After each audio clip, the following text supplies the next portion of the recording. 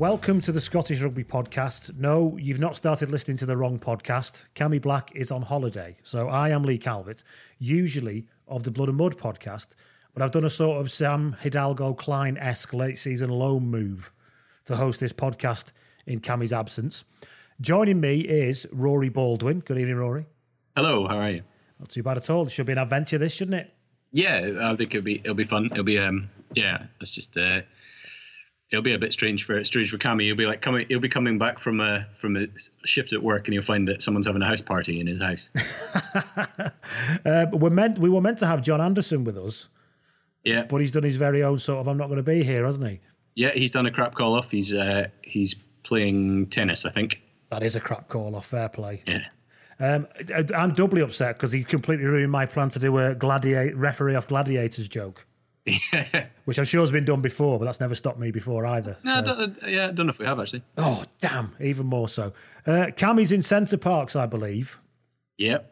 So, and that I actually think maybe we've probably missed a chance to do like some sort of Centre Dan Parks feature. Oh, that would have been beautiful, wouldn't it? Yeah. Instead, I assume Cammy's had to sell one of his own kidneys so he can go mountain biking with middle class people, because that's usually what Centre Parks sets you back, isn't it?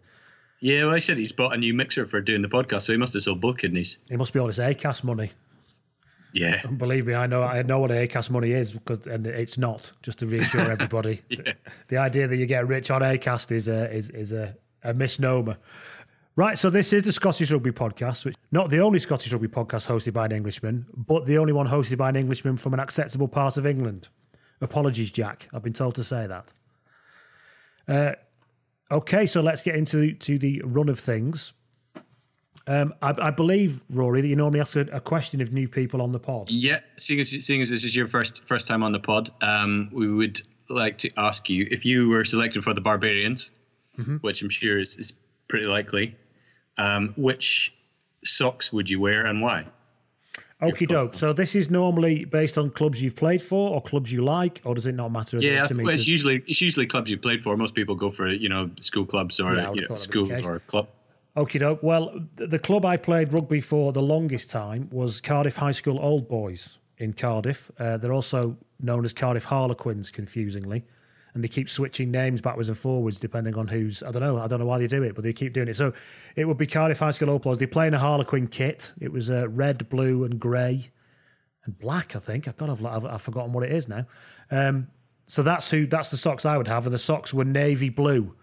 Although, of course, I usually used to bring my own socks because trying to find a matching pair of socks in the big pile of kit in the middle was always a problem. Is that the same in every rugby club everywhere? I think it probably is, isn't it? I'd imagine so, yeah. And if you got in too late, you had it. You could never find. There was only like size XXL shorts or minus XXS socks and shorts. But yeah, so Cardiff High School Old Boys. If it was to pick a club, I often say I don't have a rugby union club that I support. If it was going to go that way, so I'd have to wear Lee Rugby League socks. Well, I mean, the Barbarians are an open organisation. They are an open organisation these days. So yeah, that's me. We normally start with some crap call-offs, people who've done a bit of a crap call-off. We've already mentioned John's done one of his own with tennis. I don't think I can top that one. I mean, I suppose you could say Cammy going to Centre Parks is the that is pretty crap as well, isn't it? Yeah. I mean, Yeah. if you are going to go on holiday, miss your this job of work to go on holiday, I think you should at least go somewhere decent. Yeah. I'm assuming it's the one on the borders, is it? The one that's sort of in the Lake District. I couldn't tell you. You see, I've looked at these places and then nearly burst into tears when I saw how much they cost and never bothered going. Yeah, it's inside the forest, I think, so I guess it doesn't really matter where you are. It doesn't really matter where you are, does it? And everywhere you go is the same. It's like a sort of a really grand McDonald's. You get the same offering wherever you go. So there you go. So crap caller. So I've got one. When I was playing once, a second row of ours called off because he said he couldn't play because his rabbit was dead. Now, the weird thing for me was I thought, well, I'm a bit baffled because I had rabbits and stuff, but they kind of lived outside in a hutch and they were just like a bit of a nuisance in the back garden, really. And I really couldn't understand it. But it was later when I was told that this was a rabbit that lived in the house. Have you come across that before? A house rabbit? Yeah. Is that a thing that... No, I mean, I've seen people have let the rabbits inside, but yeah, I thought they lived in a hutch outside. But no, this was apparently a house rabbit, like a bit like a dog or a cat, I suppose. And I suppose it's is it the same as a dog and cat? It didn't seem so in my head. So apparently his wife was completely distraught by this rabbit dying, which in a way is very sad, but at the same time quite pathetic. And I was a bit like, you really can't miss a rugby game because your rabbit's died. Death in the family. Exactly, yeah. But he wasn't having any of it, and he didn't come in. And I'm particularly upset because I played second row that day. And as anyone who knows who's played second row, it's absolutely awful. So, especially if you're not built like a second row. No, I was playing blindside then, and so I was kind of near to it. But I was like, well, I'm not being lifted in the line out, not a chance. And it was one of those classic situations. I've not played second row much. What do I do? They said, put your head in there and push. Okay, I can do that. Yeah, that happened to me in school as well, just because I was the second tallest person in the team at 5'11". We struggled for numbers. I wonder how many professional second rowers that you can think about sometimes. I reckon they've only got that job because they're second tallest in the team, judging by the way they play every single week. Yeah. Glasgow have signed a few. We'll come on to that later on. We talk about some at Glasgow as well. So let's start off with some news then. What news have we got from the world? Obviously, we tend to cover, I understand, Scottish rugby news on here, not the general stuff that I've already banged on about this week. So what have we got? Yeah, probably the big news of the week was that the summer tests were going to be shown on telly, which is always a good start. Usually we go into the kind of week before the actual, the summer tour games happen without knowing if we're going to be able to see them. And then they announce that they're live streamed from Fiji at 3 a.m. or something. So yeah, all four of our games pre-World Cup are going to be on Premier Sport, who are also showing the Pro 14 at the moment. And then they're actually going to broadcast them on their Free Sports channel, sort of delayed as live, I think, which is quite good. It means that people get to see them. So I guess that's probably the most interesting news. There were some retirements this week. Just before we get on to that, remind me of who Scotland are playing this summer, because I can't remember. We've got two against France and 2 against Georgia. Right. So they're playing two home. And then they're playing in Nice and Georgia in Tbilisi to, I think, something to do with they want to test themselves in the temperature, although it won't be quite as humid as Japan, I don't think. Yeah, is it a good idea to put your forwards up against a Georgian pack that close to the World Cup? Twice, yeah. Do you fancy getting smashed to pieces a few months out of a World Cup? I'm not sure. We'll see what happens, I suppose. Yeah, I mean, to be honest, he's still got a few guys he's going to want to try. Like, we still haven't seen Blade Thompson of Scarlets to see if he's a possible, bolter for the squad, maybe. So there's probably 1 or 2 guys that will play in those games that realistically don't. He might just be tying them down for the future and may not have much of a chance of going. But yeah, I mean, we'll see. Certainly, you wouldn't want to get the likes of Richie Gray just back to fitness and get him injured again, or lose, some of the other guys. So the good news is you'll be able to see your front row getting marmalised on a delay free to air, which is always nice, isn't it? Yeah. Although actually, to be fair, the Scottish front row, I'm sure we'll talk about Glasgow later, is quite the advancement on what it was, isn't it? Yeah, it definitely has been. That probably brings us on reasonably well to some of the retirements this week. Not Tim Visser, obviously he was a winger, but they also have Murray Lowe and Kyle Traynor, who maybe names that you've not heard in a while. Where they announced that they were retiring. Murray Lowe's going off to do something in property, and I don't know what Kyle's doing, but yeah, I mean, I would say probably along with Visser, they were kind of symbols of a time when the depth wasn't that great for Scotland. He's been at Exeter for 5 years, Murray Lowe. I'd lost track of where he was. Has he been getting many appearances down there? I think when he first went, he was a bit of a fixture in the first team, but I think in recent seasons he's probably, he's getting older. He's probably dropped off the pace a bit. He's not started as many, but they put some. I was reading the sort of extra press release, kind of announcing his retirement, and he had quite a few tries for a prop over the course of his career there. But yeah, he's been there for a while. Kyle Traynor had when he left Edinburgh, I think probably early Solomon's time or thereabouts, and he had a route into the English Championship and stuff. But he ended up at Leicester Tigers, I think. So he's retiring. But I mean, the fact that these guys have actually done okay in the Premiership once given a chance maybe reflects more on the standards of coaching in Scotland at the time than maybe the standards of that's a good point, actually, isn't it? Them as guys. Yeah.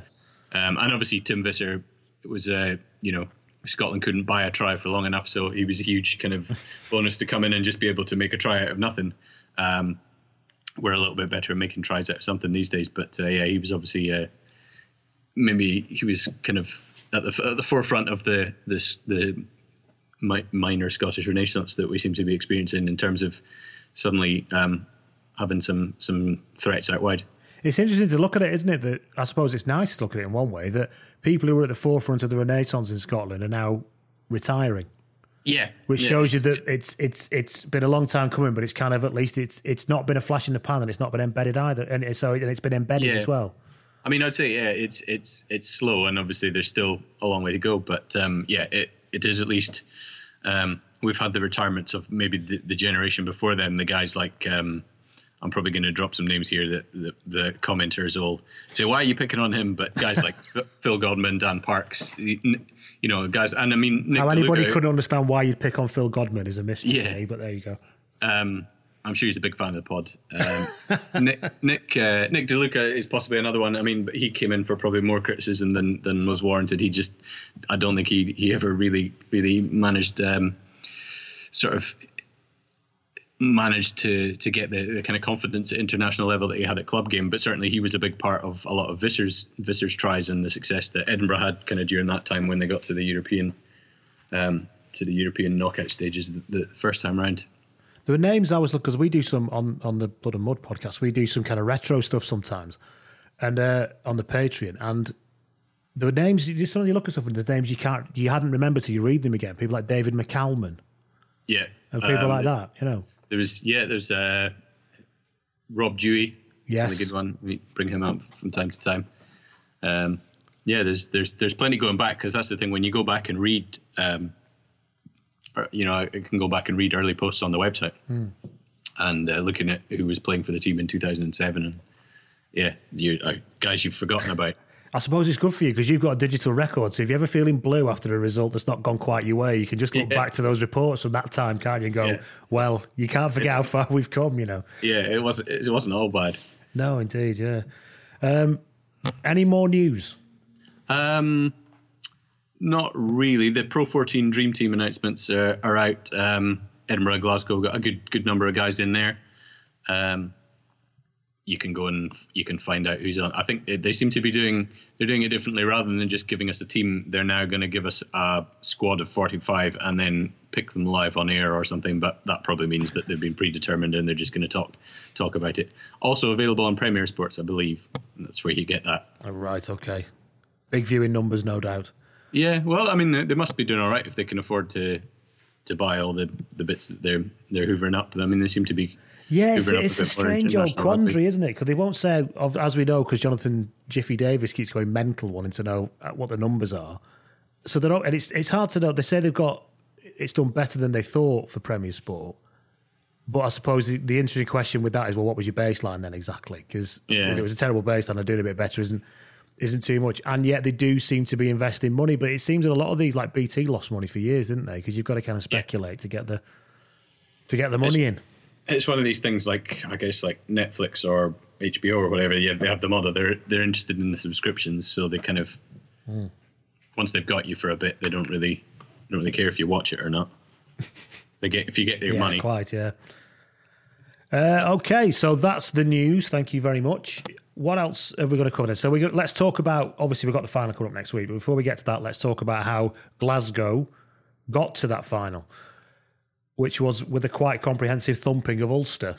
Yeah, I didn't see that one coming, to be honest. I thought that Glasgow would win it, given that they'd beaten them, a few weeks before, quite easily. But I didn't think. I mean, Ulster have been pretty impressive in patches this season. Dan McFarland has done a great job, and obviously he knows the Glasgow players as well. So I thought I expected a little bit more from them.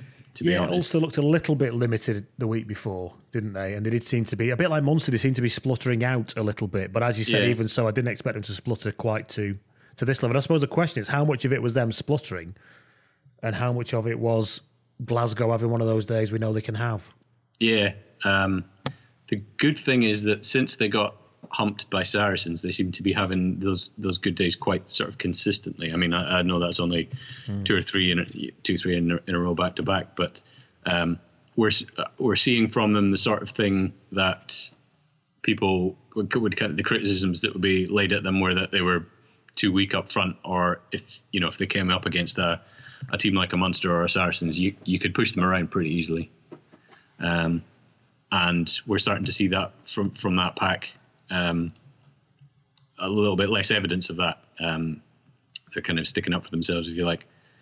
I think some of that's probably down to the fact that he keeps picking Rob Harley either in the second row or the back row. He's just one of these guys that's kind of one of these ultimate club pro kind of.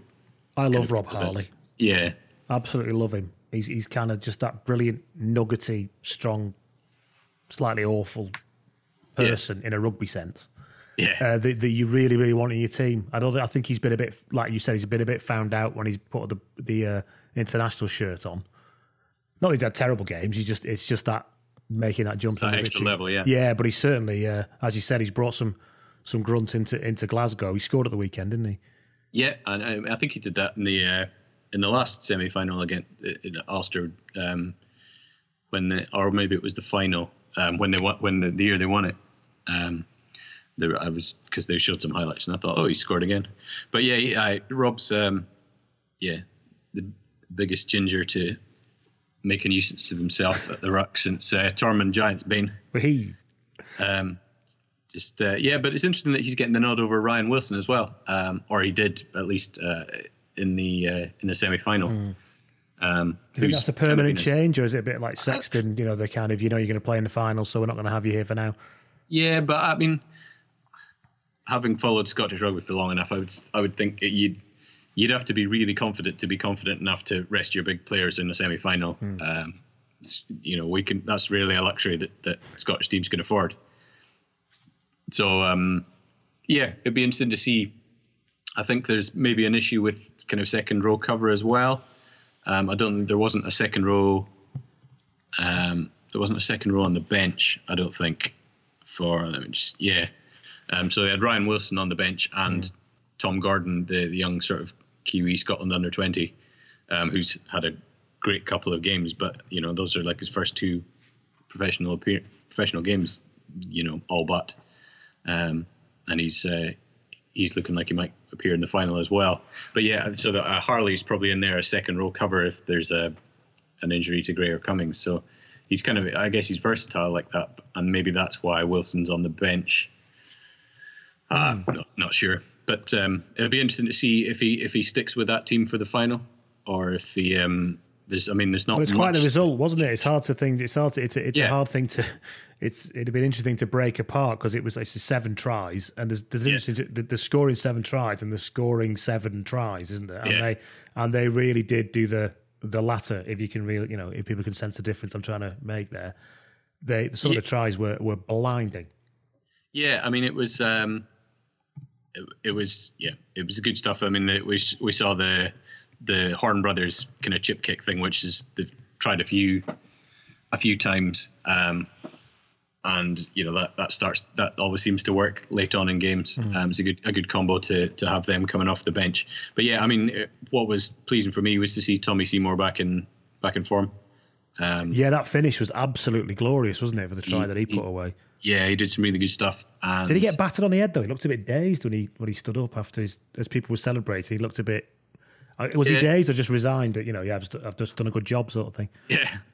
Finally, people stop saying I'm on a post-Lions hangover. Yes, it's not been long. Yeah. Yeah. It's good to see that from him, and also good to see. I guess it's probably Hoggy coming full circle from his. He talked about it in the papers this week when, a few years ago when he was rumoured that he might go to Ulster, and he said himself that his kind of head was in 2 places. He was thinking about making that move. So Townsend dropped him for the final. I think it was the first final that they didn't win. God, yeah, I'd forgotten about that. Yeah. And he said, he used to be the guy that would try and force things and be that spark and kind of create the magic. And for a while, I mean, certainly at Scotland level, he's kind of the guy that it was like Scotland back when Chris Patterson was the kind of creative spark, and he would struggle to try and create things from fullback. But then on the weekend there, to see Hogg kind of make a break down the sort of wide channel, and you thought he might back himself here and go, but actually he didn't. He took the safer option and passed out to his winger, who scored it. Old Hoggy probably, or young rash Hoggy wouldn't have done that. But the Hoggy today, he's a lot more selfless as a player, both for Glasgow and Scotland. I think that pays. Whose try was it when the angle he picked, and he appeared was it in between sort of 12 and 13 when he suddenly ran into that gap? Lovely. Yeah, I think that was one of Peter Horn's try. Yeah, I couldn't tell you. I can't remember now, but it was an absolutely wonderful line, and that indication, like you say, that for all if you can, you've been frustrated with him in the past, he is one of the few players who does that consistently. Yeah, no, he does now. He's one of those guys that you sort of see him getting the ball, and you think, right, he could do something, and it probably won't be awful.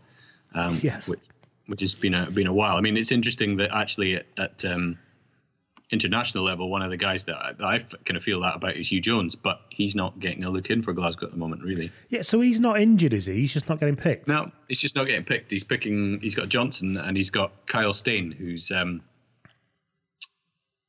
dad was Nelson Mandela's bodyguard, and who was in the 7 squad and was just kind of brought in as cover.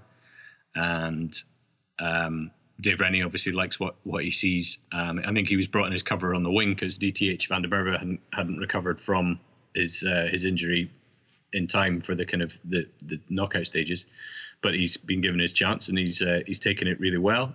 He can play wing, he can play 13. So they've been using him as a 13 with Sam Johnson. Nick Grigg is injured, so he'd possibly come into contention as well because Rennie's kind of favoured him over Jones.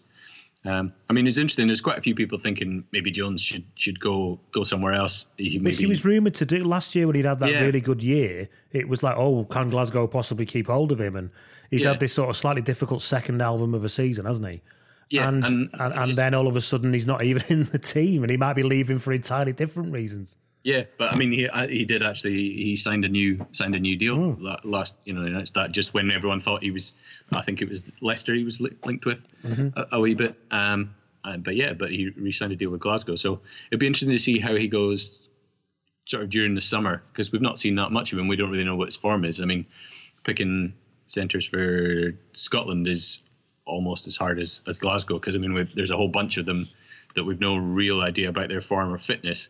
So actually, Johnson and Steyn, if they put in a blinder in the final, could be the pair going into the summer. The embarrassment of centres that Scotland have had since about 2012, 13 is exactly that, an embarrassment. It's certainly an embarrassment to England. He couldn't find any, speaking from my point of view. But when you think about what's been coming through in the past 5 or 6 years, I would say. Yeah. It's incredible, isn't it? And when you've got a situation where I suppose 2 clubs will do this, that you've got somebody like Jones who can't even get into a squad at the club. Yeah. It says, and all these people just keep coming through. It's an incredible test. Well, is it luck? Is it a testament to development? It's probably a bit of both, I suppose. I think it's a little bit. I mean, certainly with the younger guys coming through, like Stafford McDowell at Glasgow, that's probably a testament to the development. I mean, there's that slightly older generation, the Matt Scotts, Mark Bennett. Yeah, Mark Bennett of this world, yeah. Alex Dunbar and Duncan Taylor, sort of guys who, could all be quite capable of playing for Scotland at World Cup, but they're not all going to be going. Of course not. No. And Nick Grigg seems to be a favourite, although he's not really done that well at international level. But then there's a few others, like Chris Harris. He's another one that seems to be a Townsend favourite. So there's loads that you could choose. And I mean, even just picking, I don't know, four or so to go into a World Cup squad of 31 is going to be bloody tricky. Steyn being able to cover wing gives him a bit of an advantage. I mean, Jones has played some wing, Taylor's played some fullback, so they're probably more likely than, say, Scott or Bennett, who are pretty much centres. And I don't even know if Scott or Bennett are in the actual training squad at the moment. I'd have to check that. I know you did an episode on the training squad a couple of weeks ago, so I won't go down that road too far. But interesting to have a conversation anyway. So yeah, a remarkable result. Adam Hastings fully fizzing and popping again. Yeah, he's a great young player, and I'm glad that he was, because he had a wee blip just before. I guess it was probably just before the Six Nations, so it was kind of after November, where I think he'd got his first caps in the summer, and he'd maybe had a few games, but wasn't amazing in November, and then his Glasgow form kind of dipped really quite badly around December, and there were lots of people thinking, oh God, Glasgow need to sign a 10 for next season and all things like that. And then Townsend just seemed to ignore all that and just picked him in the Six Nations, and he actually played a couple of games pretty well. And since then, I think that was maybe just the kind of vote of confidence he needed. He looks like he's going to, in a couple of years, he'll be right up there. Absolutely. And Ali Price played remarkably well. Yeah, him and Seymour, seeing them back to fitness, as a Scotland neutral, strictly speaking, between the pro teams, those two coming back to form gives me kind of great pleasure, because actually I'd be happy if the scrum half group that they take to the World Cup was Laidlaw, Horne, or Price. I'd be happy with any of them starting, really. Obviously, Horne and Price kind of fit super fast rugby a little bit better than Grieg, but Grieg's going, isn't he? He's exactly. He has his other things. He's had a decent season at Claremont as well, actually. Yeah, it seems like it. And I suppose when you see a performance like that from Price, as you say, as a Scotland fan, and I know this is a club game, you've got to think about nationally as well. Are you delighted to see it, or is how much of it is a hint of frustration that it can't be that the consistency is an issue? Yeah, I mean, I think the consistency has been an issue, but again, I think it was I think in Ali's case, it was a mental thing and a fitness thing. I mean, even his coach was coming out and saying he was a bit he put on a bit of beef. I think last year at some point, and his form had dropped off. I think Horne had overtaken him for Glasgow. So actually, to see him come back and get that confidence, where now he's keeping Horne on the bench, who's another kind of young live wire player that's come through and is seriously challenging for the national side too. I think it's good as long as he can keep that in. I mean, we saw flashes of it in like the Calcutta Cup and some of the games in the Six Nations of the kind of Ali Price of old.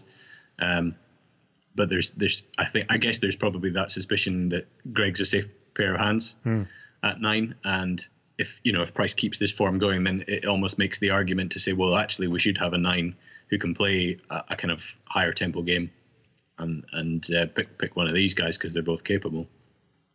I would worry without Laidlaw on it, and it's kind of an obvious cliche thing to say, but I think it doesn't make it any less true. You do worry about the leadership factor, don't you?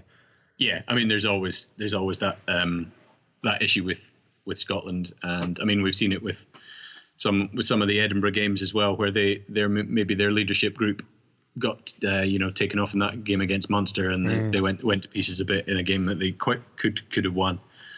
Scotland I think all of the kind of pro rugby in Scotland are very aware of this, and they're trying to build bigger leadership groups, and that's why they announce who the vice captains are in the team, which I don't think any other country does, or sort of international squads. But yeah, I mean, I think it's England something do, because our captain goes off after 55 minutes of every game when he's fit. So it's an interesting one, especially looking at going back to the Glasgow pack again. They've got quite a lot of leaders that all play in the same position. So, I mean, Callum Gibbons, Ryan Wilson, Rob Harley, all kind of big leadership figures in that pack. And you could just about fit them into the same back row, but then you'd be missing out on the likes of, Matt Fagerson who's having a great season, or if you shunt Harley into the second row, then you've got to think about likes of Scott Cummings, who I think probably his first season was really good, but he's had what you said before, the difficult second album last year, and this year again he's finally starting to show a bit of promise again alongside Johnny Gray. But I think they're quite similar players. So for me, the slight worry would be the second row for Glasgow if they're going to do the same thing again and not have a replacement. My guess is that Tim Swinson is injured at the moment, so there might not be too many other second rows that they would want to call on in a final. In terms of, obviously speaking of replacements, it's probably the thing that fascinates me is the fact that obviously there's still no replacement, or I don't believe there's been, not that I've seen, a replacement for Stuart Hogg announced. No, last season when he's been injured, Rory Jackson's played there a lot. But that was it's a bit of a drop off, isn't it? Yeah, it's never really. I think. He played some games really well, and he played some games not so well. But it wasn't. Yeah, he's obviously clearly he's not up to Hoggy's level as a fullback. Very few are, to be fair to him. So yeah, and the other guys who would potentially cover Hogg are guys like Tommy Seymour, who you'd want playing on the wing. It's that weakening two positions problem, isn't it? Yeah, and we saw in the Six Nations, Adam Hastings can actually do a bit of a turn at fullback, but you really want him same thing, running the attack. Yeah. So it'll be interesting to see. Glasgow fans are probably a little bit frustrated again that there doesn't seem to be any big name signings.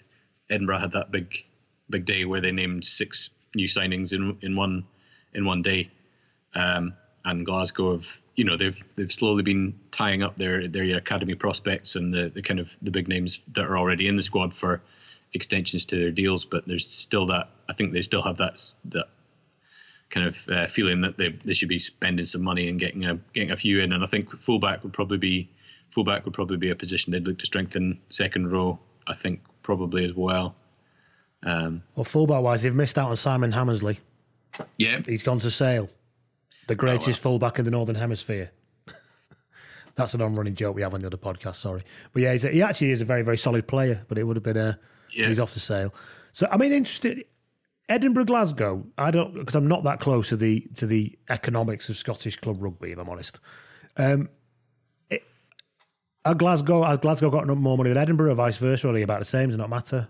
I think, as far as I know, they're both on roughly the same. But so you couldn't have a situation where Glasgow are going to Edinburgh or something and saying, have some massive money for Darcy Graham or anything like that.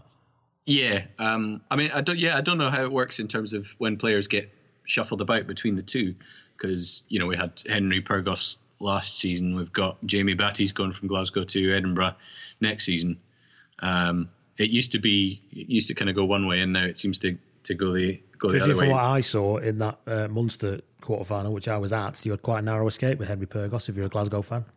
Yeah, that's the thing. He was he's a divisive figure at Glasgow. But then the comments that we get about Pyrgos are largely the same ones that you get about Greg Laidlaw on day to day. If he has a bad game, it's too much box kicking and everything's too slow. Although some of the Pyrgos stuff in that Munster game was, he took a long time. Yes. When even your own fans are screaming at you to get on with it. I'm not sure about the budgets. As far as I know, they're roughly equal. I would guess that Edinburgh may be able to make more use of theirs because they don't have as much kind of stadium stuff. But Glasgow's stadium is a kind of share with the Glasgow City Council, so I'm not sure how. But as far as I've known, their budgets are roughly the same, but it tends to go in cycles. So. There was a lot of the big names for Glasgow, I think, were up on contracts last year. So I guess extending Hogg by a year, signing up Hugh Jones again, Johnny Gray, guys like Adam Hastings, George Horn suddenly get caps and their salary demands would go up, you'd imagine. I think Xander Fagerson was signed up recently as well. So last season they had to spend a lot of money just keeping the kind of the top players in their squad together. Whereas I guess Edinburgh, Richard Cockrell came in and swept a whole bunch of players out, so he had a bit more money to splash. But as far as I know, they're roughly equal. think there was a perception that they'd prop one team up till they were successful, and now they're propping up Edinburgh because Glasgow have had their success, and Glasgow think that they're being neglected. But I'm pretty sure that they're both about the same. So that was a kind of very loose review of the game from last weekend. I suppose we should talk about the game that's coming up this weekend. Glasgow versus Leinster, and of course in Glasgow at Celtic Park. Is there any word on ticket sales? There was news today that I think they said about two-thirds, which would be, it holds 60,000, I think. So that would be good effort, isn't it? That would be about 40,000, which I think would make it the highest attended club rugby game in Scotland, because I think the previous record was sort of 30,000 odd for a Champions Cup quarter. So yeah, that would be that should be good, and I think the tickets will keep selling. They're pretty cheap. There were quite a lot of deals on the go. So will there be more Leinster fans than Glasgow fans? That's not a loaded question. I'm generally this for me is always, certainly this was a worry for me with the Edinburgh Munster quarterfinal, because we know that the Munster fans love to travel, and it certainly sounded like there were quite a lot of Munster fans at Murrayfield that day. It did. I was sat amongst a lot of Munster fans, so I was getting a bit of a skewed sound, but yeah. I'm not too sure how much. I guess Leinster's fans probably wear dark blue, which is harder to spot in a crowd shot than bright red. But I think, the bonus that we have with the way the game's structured in Scotland is that there will be a lot of kind of Scotland fans or Edinburgh fans who will travel through to support Glasgow, because it's when one of our teams gets to a game like this, then it's kind of a thing for all the rugby fans in the country will kind of get behind it. We haven't quite, there is an intercity rivalry, but people are usually willing to look beyond that after the season's over. So I would like to say that Glasgow will definitely have the home support, but I wouldn't be surprised to see a lot of Leinster fans. I think that there may be more Leinster fans than Glasgow fans, but I think there'll be more people overall supporting Glasgow who could be fans of all sorts of teams, possibly not Celtic or Rangers. So a damn good crowd will be in. So that'll be good to see on the telly and good for the game, actually. Yeah, should be a good atmosphere. I mean, a lot of the guys who played in the Scotland Sevens team in the Commonwealth Games, they had the Sevens there at Ibrox, and they said that was one of the best kind of. I think they managed to fill that stadium. They said that was one of the best kind of atmospheres, and it was a similar kind of steep football stadium. It's nice to see rugby in Scotland penetrated into that. I know it's only a building. Yeah. But when I know it's not the same, but when Ireland Rugby played at Croke Park, that was only a building, and it was a much bigger issue than what I'm talking about now. And please don't think I'm trying to conflate the two together and equate them in the same way. But you know what I'm saying? Buildings aren't just buildings sometimes when it comes to sports. And I think there is something about Celtic Park having a good Glasgow rugby game in it. It's been really fortuitous. Well, and a reward to Glasgow to get there, but fortuitous that they're there for it to be the first chance of doing it. Yeah, they said.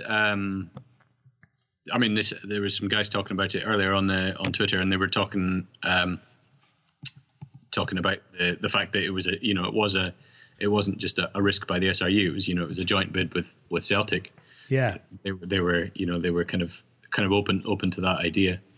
It was interesting. Now, where did I see it? Which, as a rugby league fan, you'll appreciate this, but there was actually it was an article. Somebody, it was over on the Offside Line, which I don't know if you've seen, but is a good I know of it, but website for rugby in Scotland. Yeah. I'll try and find it for the end. There's some factoid to do with rugby league being played at, I think, at Celtic Park, possibly in the past. All right, I don't know that one. Well, okay, so moving aside from buildings and tickets and things, let's talk about the actual game itself. They've played each other once this season, with Glasgow winning 24-39 in a mad game where Johnny Gray made 15,000 tackles. That was the start of the kind of his little hot streak. Because in the other games he only makes 13,000 tackles. You see, that's why that one stood out. It's exactly what we've been clamoring out to see from Johnny for, well, pretty much since he came onto the scene, sort of 3-4 years ago. Is there an angry young man hiding within the kind of mild mannered accountant that just obsessed with tackle numbers. And we've finally started to see him, and fair play to Dave Rennie for bringing that out of him by dropping him, basically. My friend's friend was involved in coaching junior rugby up there a few years ago, and my friend tells me that he told him, because my friend had said, what about Richie Gray when Richie Gray was coming through? And I remember, and he said his friend did say to him, wait till you see his brother. Yeah. Because his brother was coming through a few years afterwards, and he said, wait till you see his brother. He's a remarkable player. And, we're discovering that. Not saying that Richie's a bad player, but we're discovering that now, aren't we? Yeah, I think, when you read the articles, he saw what Richie went through in terms of how to be a professional and the kind of work that you had to put in. So he was prepared for that almost a few years ahead of where Richie had been. He was right. Okay, so this is what I have to put into training and diet and not going out on the lash, and or at least not getting caught. So imagine if Richie had been a sort of Chris Wyatt figure or something, then it all could have gone so much different. They'd all just been gigantic boozers. Yeah. Okay. So I found that it was almost a century ago. No. There's an article. It's actually a Celtic legend, Jim Craig, who was coming out in response to the Leo Cullen comments and just doing some PR. But it was Rugby League International between the Kangaroos and a team representing Great Britain, and the crowd was around 3,000, and it was 17-all. What year was that? I'm not sure. I'll see if I can find it. But he said they were touring from Australia for 6 weeks. It was many moons ago, was it? Sorry. Yeah, many. They played 42 games on the tour. Right. So one of those sort of tours. Yeah. There's no point, because you got to sail for 4 months to get here. We might as well stay for a while, yeah. So, So that will be that was the last time that rugby was played at Celtic Park. God, yeah, that was a while ago, wasn't it? So anyway, testament to the success of it. So look, moving on to the game then. So we don't know much from that previous game, I don't think. No. So looking at the key matchups then, Johnny Sexton, of course, dropped last weekend. Yeah. But I suppose dropped in inverted commas. Yeah, I think that's less like dropping Johnny Gray, because you want to provoke a reaction. It's just they're wrapping him in cotton wool, aren't they, for the World Cup and all that sort of stuff. I'd be very surprised if Sexton doesn't play this one. Devin Toner is injured though. I saw that. I think he's out. Yeah, he's sort of his leg sort of bent under him. It looked really bad, but apparently he's out. But he's not out as bad as it looked. Ah, okay. So he might. Yeah. So the the human Oscar statuette will not be playing now. Fardy came in last week at lock when he went off, because Fardy was covering both positions. I'm not sure that'll be the same situation this week, but it'll be interesting to see if it is. Because playing against a Leinster team with Fardy and Van der Fleer. Yeah, they've got some handy guys in that. Well, right the way through the squad, and I think it'll be I think the matchup Sexton versus Hastings could be very interesting. Hastings is not really, he's not afraid to take the ball to the line, but he does have he's maybe got a few more moves in his back pocket than the Johnny Sexton loop play thing that they always do. But yeah, I think I'm not saying that Hastings is better than Sexton. Yeah, be careful. Be careful. Not yet anyway. But on pure form, based on last week, he is. Yeah, But I think in terms of playing a final in front of lots of people, with everything else that goes with it, is a different thing altogether. These are the sort of games that Sexton kind of does get out of bed for, as opposed to most of the rest of the season. So it'll be, if nothing else, I'm sure young Adam will learn a few things. It'll be interesting to see who Glasgow pick in the centres and the second rows. Not having Devin Toner against them maybe eases a little bit, but as you say, Fardy comes in, he maybe makes them a bit more mobile.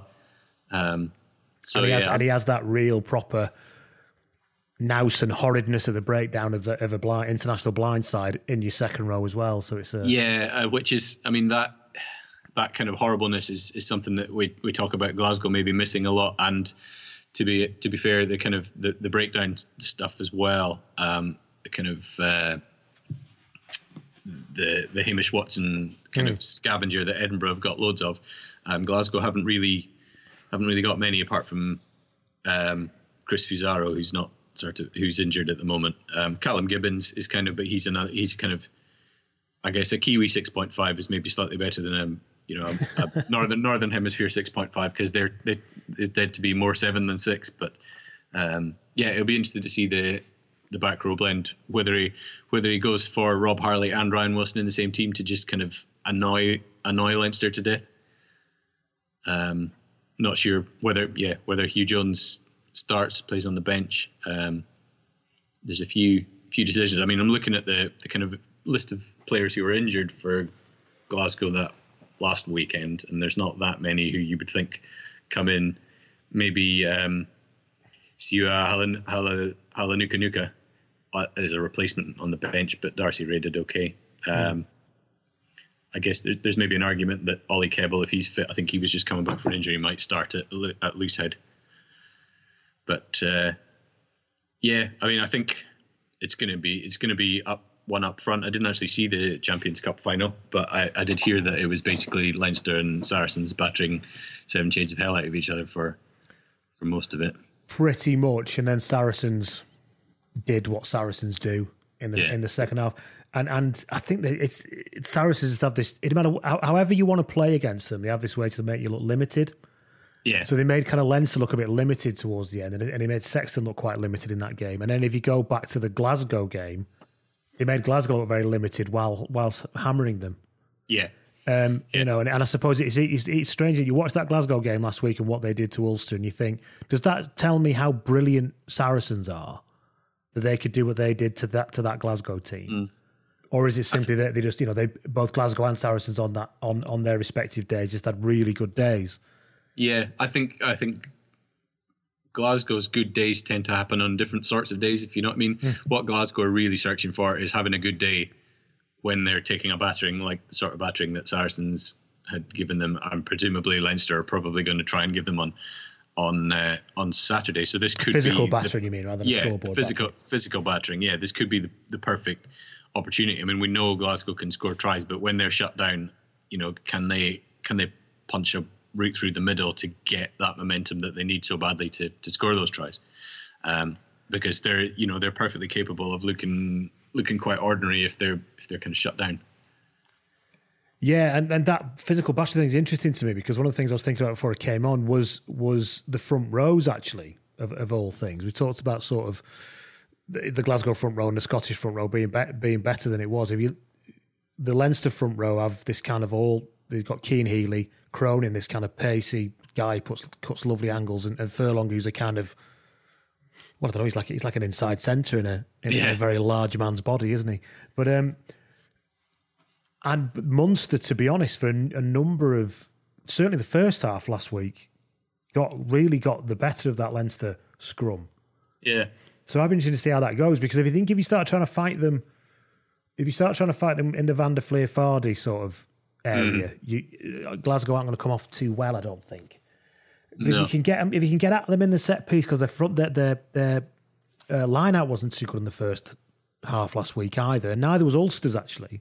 So Glasgow obviously disrupted that a bit. I mean, I think some of it was to Rory Best throwing as well, but I think that thing about physical battering, I think focusing on the tight five and a set piece for Glasgow might be something that's worth going for, then unleashing some of that stuff a bit later on, which I suppose is the oldest story and tactic in rugby, isn't it? But yeah, I mean, it's interesting. Glasgow have actually got 2 forwards coaches at the moment as well, because they've signed. I hope they don't give different advice. Yeah, you'd hope not. I mean, I'm not sure how they've signed John Dale, the Sevens coach, as their forwards coach for next season, but he was joining with immediate effect for the last 2 games. But Humphreys is still there for the last 2 games as well, as far as I know. Before I think he's joining the Wales setup. So it'd be interesting to see if that's had a positive benefit on the. I mean, pretty sure DL was a lock when he played, so he should know his way around a line-out. Be interesting to see. Centre partnerships. We've already mentioned Steyn, who's kind of come out of nowhere to be this sort of dazzling player. Johnson, who's again probably similar story really. Has Johnson come out of nowhere Has Johnson come out of nowhere as much to you as it has to everybody else? You being a man who's quite close to Scottish rugby. Not. I mean, certainly not for the Glasgow fans. Rated him probably season before last. Certainly for kind of the neutrals amongst us. Obviously, he burst onto scene with the his caps in the Six Nations and his first games for Scotland. Yeah. But he'd had a long injury layoff, so I think he was just sort of starting to look quite impressive, and everyone was like, "Oh, this guy could be quite good." And then obviously he was laid off, and Nick Grigg kind of appeared on the scene, and I think he's not quite as a flash in the pan as he might appear to the world outside. But I mean, it's been pretty quick as a kind of, if you read the. There's a few good kind of interviews around with him. You read them, and he's talking about he's come over to Scotland, pretty much plucked from kind of Australian club rugby, and kind of just offered a pro contract, and over he comes. But didn't really know what he was doing there. Wasn't really sure what to make of it all. Took a while to fit in, I think. Which is possibly something that happens with players from sunnier climes who come to live in Scotland. I think it's. I'm surprised at how little recognition is given, so how difficult it can be. Yeah, and I don't mean sunnier climes, just uprooting your whole life and going somewhere else for a job. And you're expected then to hit the ground running in the first 2 months. I mean, it happens sometimes, but the way that people are surprised when it doesn't, it still quite puzzles me, really. Yeah, I mean, look at Bill Mata for Edinburgh. He took a long time to settle in. The stories about him not really knowing where Edinburgh was are quite famous. He thought it was just outside London. I suppose when you live in the middle of the Pacific, everything seems miles away. It probably is just outside London to him. I mean, it must be hard for these guys. But Johnson's he's. I mean, he's deserved of it. We've seen, the way he cuts a line is quite good. Grigg's probably the best kind of angle runner that Glasgow have got, but Johnson's pretty handy. But he's one of these guys that's quite powerful, but he also kind of has that time on the ball. Nice finisher. That time gives him a way to finish quite well, doesn't it? As well? Yeah. I mean, he's like Grigg. He's quite hard. I don't know if they have some drill in Glasgow where they practice. I know, keeping your legs apart so you can't be brought to ground. But people seem, Johnson's not a huge guy, and Grigg's certainly not a huge guy, but people seem to have a hard time knocking them over. And that's against Henshaw and Ringrose, of course. Ringrose he's had a mixed bag the past couple of months, really. Makes some strange decisions at times, but then always has that ability to look classy. Yeah. Which makes people forget the fact that sometimes he makes the aforementioned terrible decisions, like spurning a 4-on-1 overlap in the Champions Cup final, for example. Yeah, I saw a wee clip of that. We'll just hope that form continues. Yeah, and Henshaw's as solid as he's ever been, really. Very good over the ball. That's what you've got to look out for with him, haven't you? Yeah, I mean, I was quite... Ireland have got a lot of good centres at the moment. I mean, like Stuart McCloskey, he's a guy that I really thought was quite good. I was a little disappointed he didn't have as good a game against Glasgow last week as I was hoping, but yeah, I wasn't that disappointed. But I think they've got some great players in that squad too. Could be interesting centre matchups in September. Whoever ends up making the trip to Japan. How do you see this game going? I think I'm going to go with home advantage for Glasgow. I think it'll be one of those funny ones you'll probably know in the first 10 minutes. I would say. Why do you say that? Is it because if you think if it goes Leinster's way in the first 10 minutes, Glasgow will lose their belief, or vice versa? It's just, I think. I mean, we saw. Because I think both teams will score a lot of points. You see, that's why I think it's difficult to know in the first 10. I think there will be points that keep getting scored. Yeah, I think. Okay. Maybe you won't know who's going to win in the first 10 minutes, but you might know if you're going to be able to know who's going to win in the first time. You'll be able to tell what kind of game it is. That does actually make sense to me. Yeah, I know what you mean. Somebody will probably score a try really early doors, and it could be Glasgow, but that didn't do them any good against Saracens. And it could be Leinster, and then it'll maybe settle down, and by that point you'll probably see what sort of game it's going to be. This Leinster team's very beatable. Saracens are just not beatable. When they've got the first team out with all their experience now, I just don't think they're beatable at the minute. I'm probably going to eat my words, aren't I, when they play Gloucester at the weekend? But because if any team can do something mad, it'd be Gloucester. But generally speaking, I think that's the thing. I think no matter what you do against Saracens, they always find the answer. But I think this Leinster team right now are beatable. Yeah, I think if Munster could have converted some of their possession into points in that first half, it'd have been a very different game. Yeah, I think I definitely agree with that. There's nothing really for them to fear. They might. I hope they don't get too overwhelmed by the occasion, because obviously for some of these guys, I mean, Stain was saying the biggest crowd he's ever played in front of was 20,000 in a university game in South Africa. Not a bad crowd, though, is it? Yeah, it's insane. I used to play against 11 people, half of whom were subs when I was playing for my university. So yeah, I mean, that would be an occasion for some of them, but you'd hope that the guys with international experience are not going to be overawed by that. Hoggy's last game in the Glasgow shirt, obviously, it'd be good to give him a better send off than Ulster gave to Rory Best. And yeah, I think the home crowd should be a bit of an advantage, because I mean the Scotstoun crowd they are a bit mental, but that noise does drive those players on. They're quite close to, because that group of fans has kind of grown at the same time as the team. There is that kind of quite a close relationship, and I think that having a close stadium where they're right on top of them, I think that will help. My worry, I think, would be for Glasgow is, where big crowds and big occasions can make people tighten up. Yeah, I think big crowds and big occasions make Adam Hastings go even more mad. Yeah, and I think and it's really hard to know how that's going to go. Yeah, I think it could either be the best thing ever, or it could be, please stop trying all that stuff you're trying. Yeah. Just for 5 minutes, have a little think.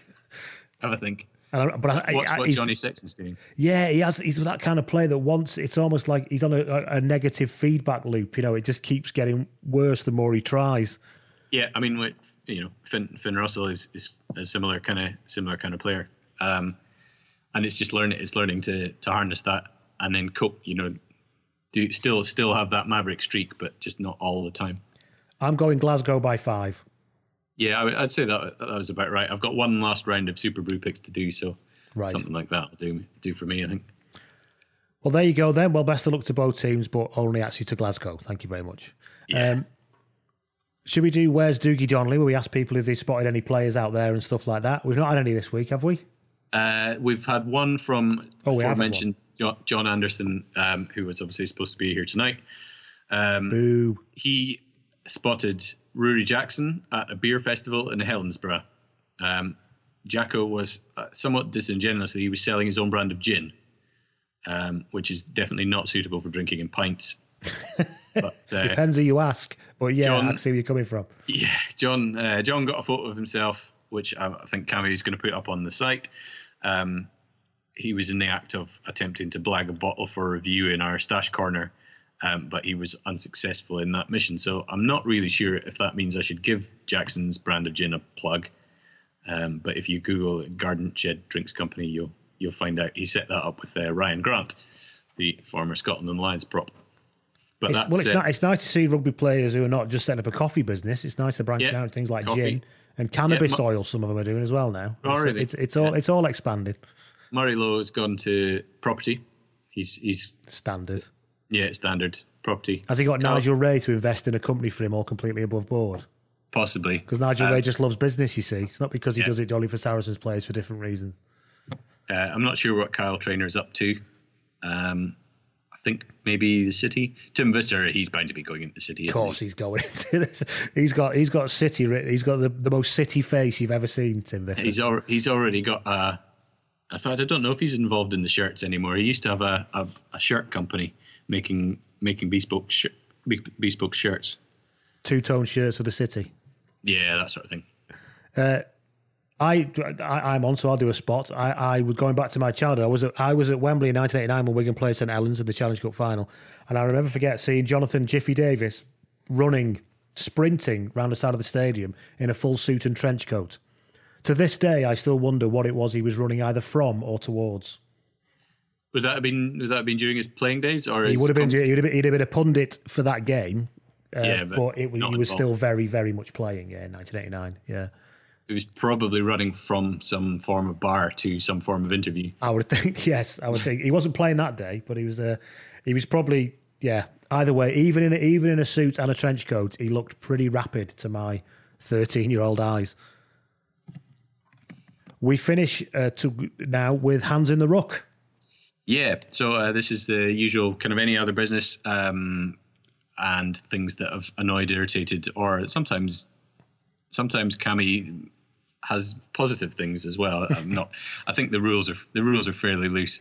Just whatever you fancy wanging our way, and we'll read it out. Yes, someone got in touch with Twitter, but I've lost the tweet, so I can't say who it was. But they got in touch to say, and in fact, quite a few people got in touch to say that Leo Cullen shouldn't really be suggesting that most of the Glasgow team are Rangers fans, and that they would be. It's the fact that he suffixed it with "so I'm told." Yeah. By who exactly, Leo? Who do you know that's telling you this about Glasgow players? I don't know. Maybe he has coffee with Dan McFarland or something. It's just absolute nonsense. It's just, and he said it twice, didn't he? He did it in a press conference and in an interview. He's doubled down. It's so bizarre. Yeah, so fairly unhelpful. But I think Hoggy certainly is a Hibs fan. Cammy found some evidence of that. I think, yeah. There are a few. I mean, I think Donkey Weir had a trial for one of the teams, but I'm not sure it was. It was Rangers. I wonder what position Donkey Weir was. I have him as a kind of slightly tough but not that pacey fullback. Yeah, in the football. Do you know what I mean? Yeah, I'm sure there's some old programs online somewhere where you could find out. But yeah, so that wasn't very helpful. But most of it has been kind of brushed off. I think. The only possible influence the Old Firm could have on this game is the fact that Celtic and Hearts are playing the Scottish Cup final. I believe it's the Scottish Cup final. The same day, also in Glasgow at Hampden Park at about 1:30, 2:30. Can you imagine being a police guy rotated on for this day? Yeah, and there is apparently the possibility that should they win, they'll want to do a parade back to their home ground after the game, which would land them probably just around kickoff or maybe half time at Celtic Park, only to find they'd be like the three little bears that come home and find Goldilocks tried their porridge. This stadium is just right. Yeah. Yeah. Cammy, well, I'm assuming he sent this from inside that eco bubble swimming pool thing that they have at Centre Parks, but Cammy has sent in the following. He says, Rory Lawson is his Hands in the Ruck. He says, I've been very impressed with him as a commentator this season, but opening a match commentary by saying there's only 8 sleeps until the final is unforgivable. You're right, Cammy. The kind of people who say things like that, I bet he's probably got one of those, this house is powered by Prosecco and love on his wall at home. In a sort of heart-shaped bit of slate or something. Yeah, I'm starting to feel a bit ill just talking about it. But when I was watching the Glasgow game, I couldn't help but note, did you hear Rory Lawson get a little bit too overexcited at Staines' try? I did. Listen to this. Here's Kyle Stein. Kyle Stein as Billy Burns covering. Back inside to Wilson. Back inside to Kyle Stein. Back inside to... He's lost his voice a bit there. Yes, very, very funny. What else have we got Hands in the Ruck wise? My Hands in the Ruck this week is the fact that Fiji don't have enough money to pay a defence coach, which apparently they announced their World Cup sort of wider training squad this week. There's actually quite a few Edinburgh Glasgow players in it. Nico Matawalu's made it. Bill Matta's in it. Nakarawa, obviously, who we still claim as one of our own. And a couple of guys, Aroni Sao, who's signed for Edinburgh next year. They're all in the squad. But yeah, apparently their defence coach, who is also the Queensland Reds defence coach, announced on Twitter that he'd been basically they had a World Cup budget, which I'm assuming they get given by probably World Rugby, partially at least, and they didn't want to go over budget, so they've had to get rid of their defence coach, and someone else in the coaching team is going to pick up the slack, which is probably not great news. Just as you're starting to ramp up your World Cup preparations, you'd think that they would maybe just not have spent their budget. I wonder what they spent it on. That's the interesting thing. Well, all the budget is so small, you have a head coach, you pay your players, and that's the end of it. You've got no money left. Yeah, I mean, they had. I guess the problem is their squad are spread all over. They did. I think they had a training squad in France, so that may have been an expense to fly. Maybe every nation that has a Fijian playing for their national team has to give half of the equivalent of the match fee or tournament fee back to Fiji. They could afford a defence coach then. Yeah, that's a good idea. I'd be behind that. So yeah, that's what's mildly ticked me off this week. But other than that, Glasgow in the final. What's not to like? Well, Cammy's been ticked off this week, he tells me, because is that none of Berwick's tries from the Shield final are on the SRU's try of the month, but one of the Greenock ones is. One of Berwick's tries was the glorious chip and chase from their number 8, and another was a length of the field interception, where the Berwick player blew a kiss after he intercepted. It's a shocking oversight from the SRU. And I don't have the inside track on this, but is there a kind of SRU bias against Berwick thing going on here? I think, well, possibly there might just be a Cammy bias towards Berwick thing. I didn't see any of the tries, but I did hear that some of them were quite marvellous. But I haven't seen the short list, so I couldn't judge for myself. But yes, I've definitely not seen the short list. If you haven't, I've got no chance, listeners. Yeah, I think any decision going against Berwick would get Cammy's hackles up, to be honest. Hey, great achievement for them this year, wasn't it? That was a ridiculous call. I'm sure you've talked about it on here, but I'll just say I was aware of how ridiculous a comeback that result was. Yeah, I think he devoted most of a podcast episode. Whether you wanted him to or not. Yeah. Get pinging a direct message to him. Please move on. Please move on. And that, I think, brings us to the end. Unless there's anything else, Rory. Yeah, no, I think that about covers it. I have no more notes left. Thank you very much for putting up listeners and Rory with this Python-esque presentation of this show as I tried to feel my way through it as best I could. Thank you for guest hosting. Normal service is resumed next week when Cammy comes back trying to make some money because he spent it all on Centre Parks. Good luck to Glasgow at the weekend and Leinster, I suppose, but more good luck to Glasgow. And I'm sure the pod will be back. Are you planning to be back next week for a review of the game? Yeah, I'd imagine we'll be back next week. Don't forget you can get in touch with us through the website, scottishrugbyblog.co.uk. Check the social media, which is Facebook / Scottish Rugby Blog, I think. We're not really sure about Facebook. Twitter, Scott Rugby Blog, or you can hit up Cammy Black at Cammy Black. And we'll try and find that picture of John bugging Rudy Jackson for a bottle of gin and put that on the website. And if you want to get in touch with me and tell me never to do this again, I'm at Blood and Mud on Twitter if anybody's interested. Thank you very much, everyone, and thank you, Rory, and take care and goodbye. Good night.